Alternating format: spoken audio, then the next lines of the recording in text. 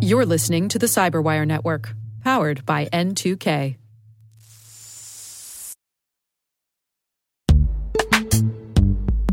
And now a word from our sponsor, Netscope. Netscope is a worldwide leader in SASE and Zero Trust. Its unified platform, Netscope One, provides optimized access and Zero Trust security for people, devices, and data anywhere they go, helping customers reduce risk, accelerate performance, and get unrivaled visibility into any cloud, web, and private application activity.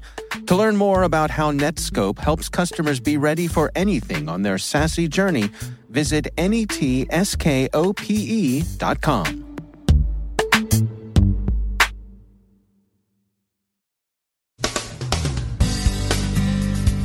Vulnerable peer-to-peer software exposes consumer and small business IoT devices to compromise.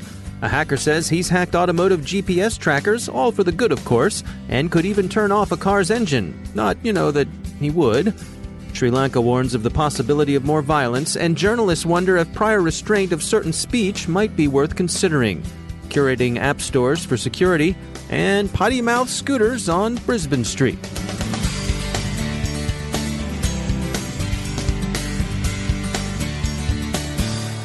From the Cyberwire studios at Data Tribe, I'm Dave Bittner with your Cyberwire summary for Tuesday, April 30th, 2019. A Bloomberg report of backdoors affecting Huawei-manufactured Vodafone equipment seems to point out at worst carelessness and not the malice that backdoor has come to suggest.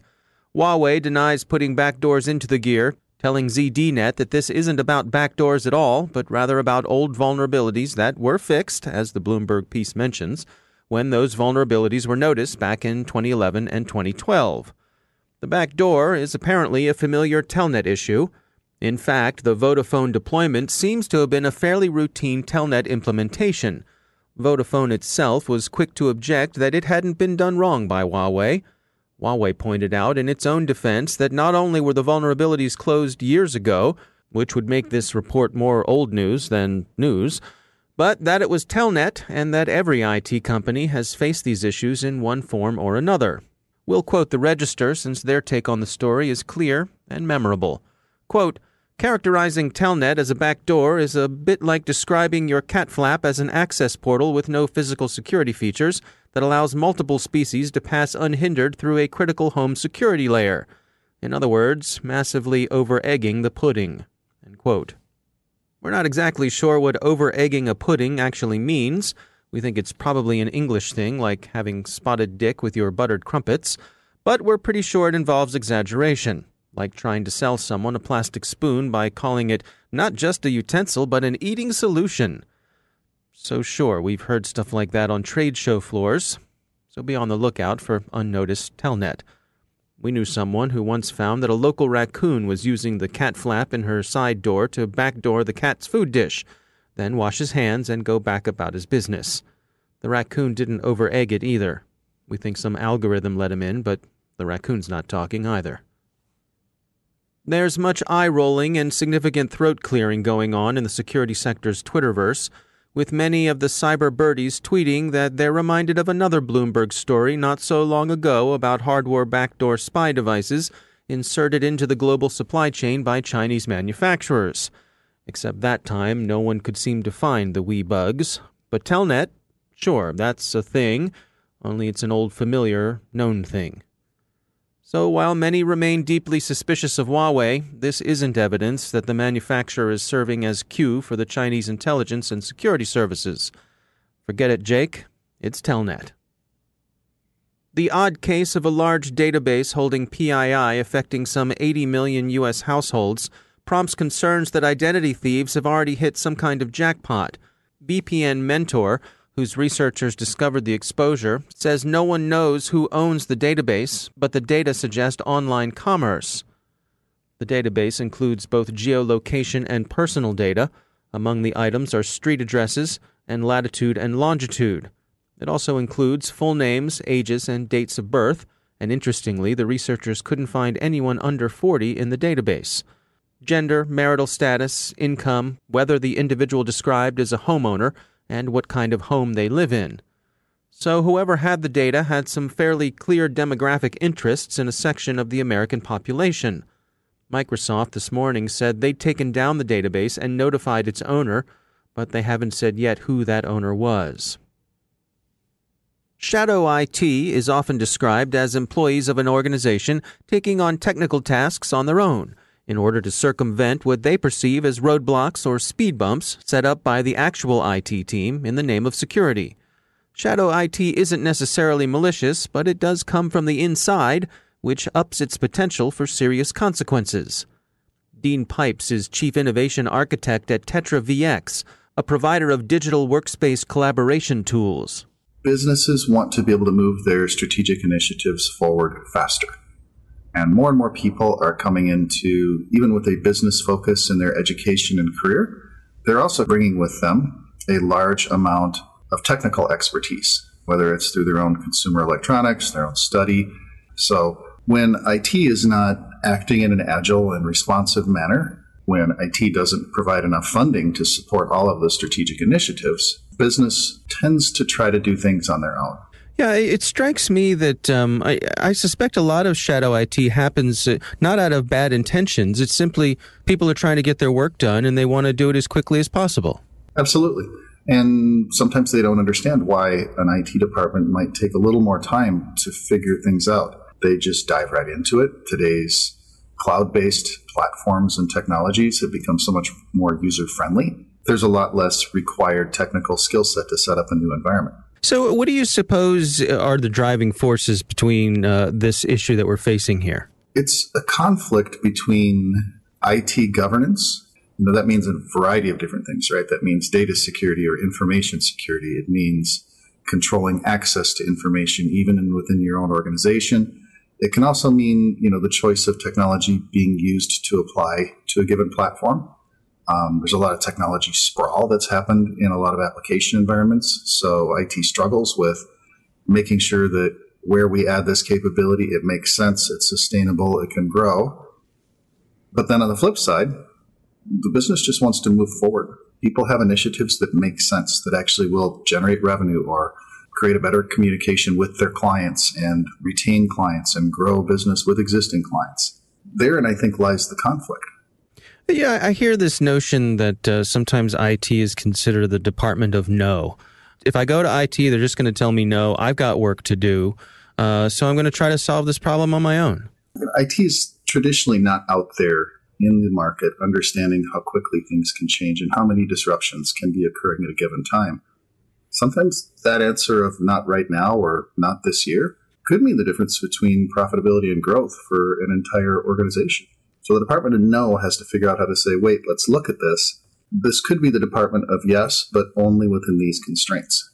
IT departments are also traditionally not big risk takers. Historically, taking big risks in IT has led to everything from system instability to pretty prominent data breaches and regulatory violations, depending on the industry they're in. IT is not going to say fully 100% yes to something without having studied it. Where I'm going with this is there's a lighter weight version of how you study this and how you enable a business initiative to move forward without so much scrutiny, without so much heavyweight governance. It's almost like you have to go through and rethink some of your processes and figure out, is there a way we can fast track this? It's a two-way conversation, though. A business has to come forward with a business case that doesn't have every bell and whistle and every possible solution built into it. It's focused in on the core objectives, the core outcomes that are being sought, so that IT can focus in on the key tools, technologies, or approaches that could help the business get there more quickly. That's Dean Pipes from Tetra VX. U.S. Secretary of State Pompeo said this week that defending U.S. elections against Russian meddling will be a very long game. He warned that Russia will remain a threat to U.S. elections for decades. The U.S. Department of Homeland Security has issued a critical functions list describing 55 areas that must be protected from cyber attack. It's a longer and much more comprehensive list than the lists of critical infrastructure that preceded it. But DHS says, plausibly, that it actually represents an opportunity to focus attention on clearly prioritized risks and to see the implications activities in one sector hold for other sectors. And it seems that both cyber attacks narrowly conceived as hacking proper aren't the only cyber risks the new framework will consider. Information operations are also clearly a matter of some concern. ISIS leader Abu Bakr al-Baghdadi made a rare appearance in the terrorist group's internet channels to promise a worldwide wave of attacks in revenge for the caliphate's extinction in the territories it once controlled. He praised the Sri Lanka murders as the first wave of reprisal. It's noteworthy that it's territorial loss and not the massacre of Muslims at prayer in New Zealand last month that gave al-Baghdadi his pretext for reprisal. This is thought to be al-Baghdadi's first appearance online since 2014. He's reclusive, as he well might be, given that he's wanted throughout the civilized world. And finally, in a dog bites man story, Naked Security is pointing out that apps designed to stream pirated content are positively teeming with malware. Among the most common varieties are credential stealers and bot wranglers. Who knew? Well, you knew, right? So, stay away from the pirates, mateys. Arr.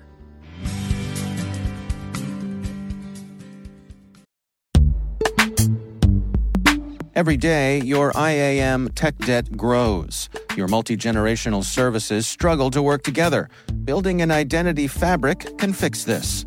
It makes all your identity tooling stronger and allows you to connect any app to any service you want to use, with zero coding, zero maintenance, and zero app downtime. Strata's identity orchestration platform separates the identity logic from your applications, so you can optimize existing IAM tools and manage them in a single control plane. Now, every vendor, standard, and architecture work together. In short, building your identity fabric means you can secure your non-standard apps, keep your complex access policies, retire outdated IDPs, and modernize in record time. So build your fabric with Strata Identity and get rid of tech debt for good. Visit strata.io/cyberwire, share your identity priorities, and receive a pair of AirPods Pro. Offer valid for organizations over 5,000 employees. Connect today at strata.io/cyberwire.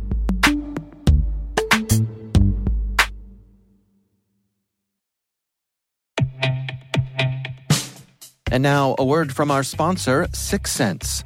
6 Sense provides award-winning cloud-based automated endpoint and vulnerability management solutions to streamline IT and security operations. With its advanced platform, businesses gain complete visibility and control over their infrastructure, reducing IT and security risks and optimizing operational efficiency.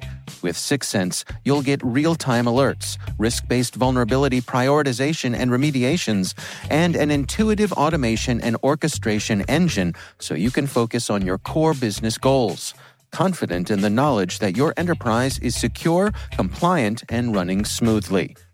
To learn why enterprises choose 6 Sense, visit 6sense.com.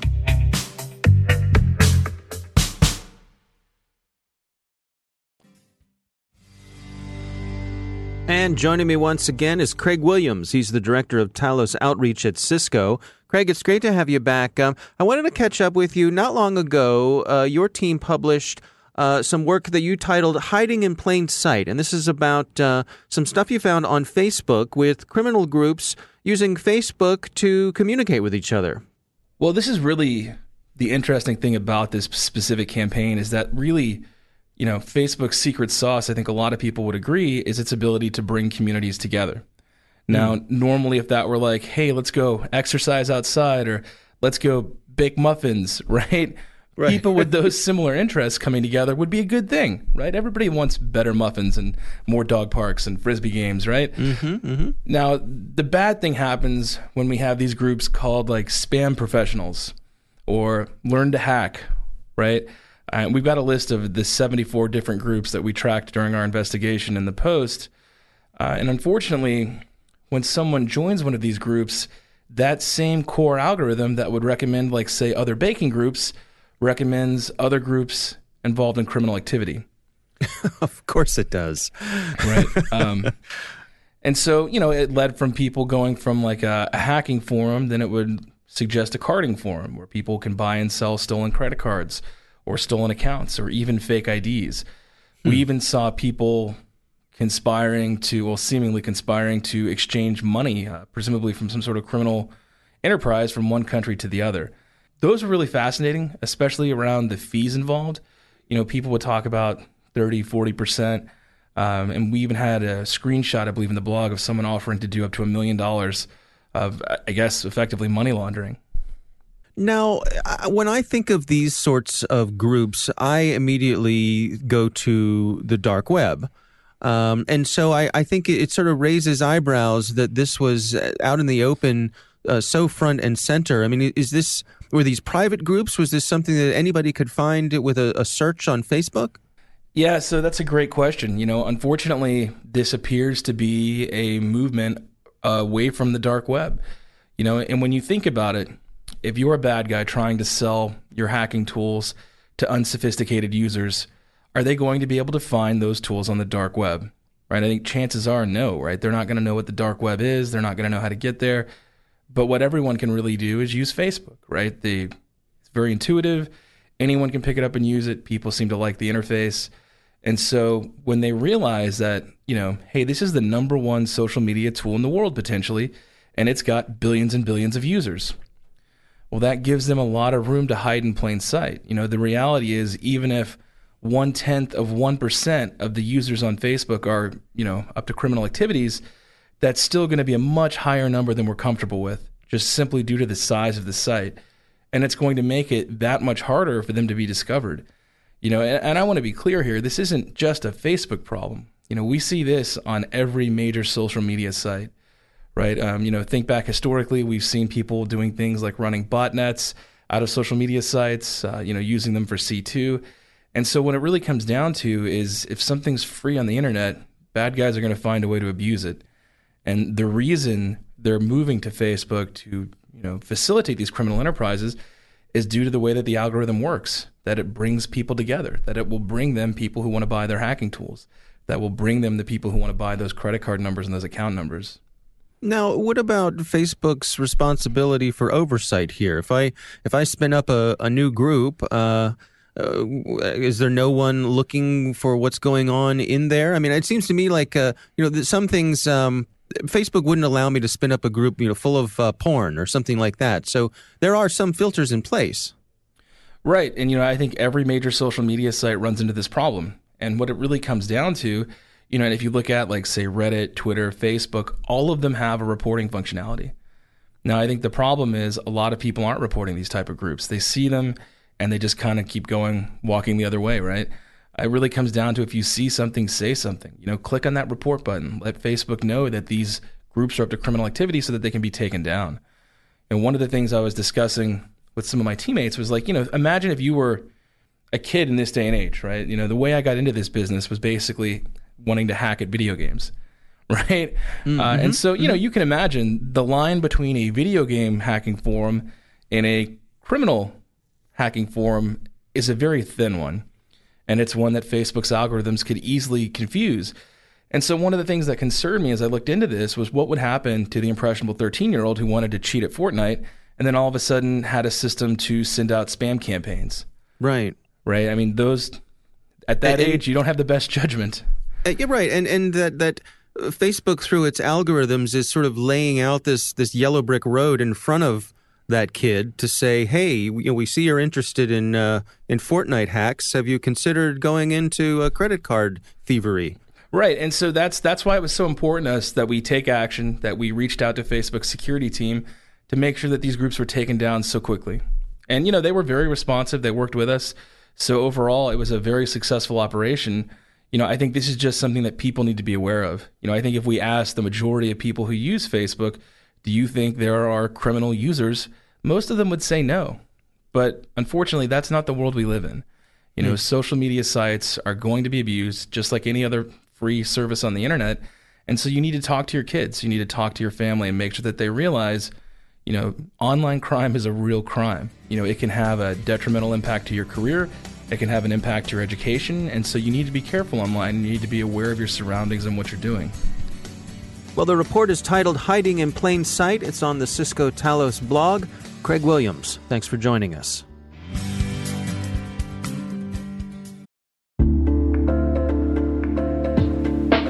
Are lengthy security reviews pulling attention away from your security program? With the largest network of trust centers, Vanta can help you streamline security reviews to win customer trust, save time, and close deals fast. Proactively demonstrate security by showcasing key resources like your SOC 2 or ISO 27001 and provide real-time evidence for passing controls. And when a security questionnaire is required, Vanta takes the first pass for you. Visit vanta.com/cyber to take a self-serve tour. That's vanta.com/cyber.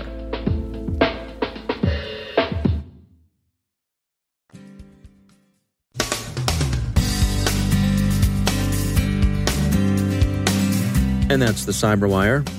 For links to all of today's stories, check out our daily briefing at thecyberwire.com. And for professionals and cybersecurity leaders who want to stay abreast of this rapidly evolving field, sign up for Cyberwire Pro. It'll save you time and keep you informed. Listen for us on your Alexa smart speaker, too. The Cyberwire podcast is proudly produced in Maryland out of the startup studios of Data Tribe, where they're co-building the next generation of cybersecurity teams and technologies. Our amazing Cyberwire team is Elliot Peltzman, Peru Prakash, Stefan Vaziri, Kelsey Bond, Tim Nodar, Joe Kerrigan, Carol Terrio, Ben Yellen, Nick Valecki, Gina Johnson, Bennett Moe, Chris Russell, John Petrick, Jennifer Iben, Rick Howard, Peter Kilpie, and I'm Dave Bittner. Thanks for listening. We'll see you back here tomorrow.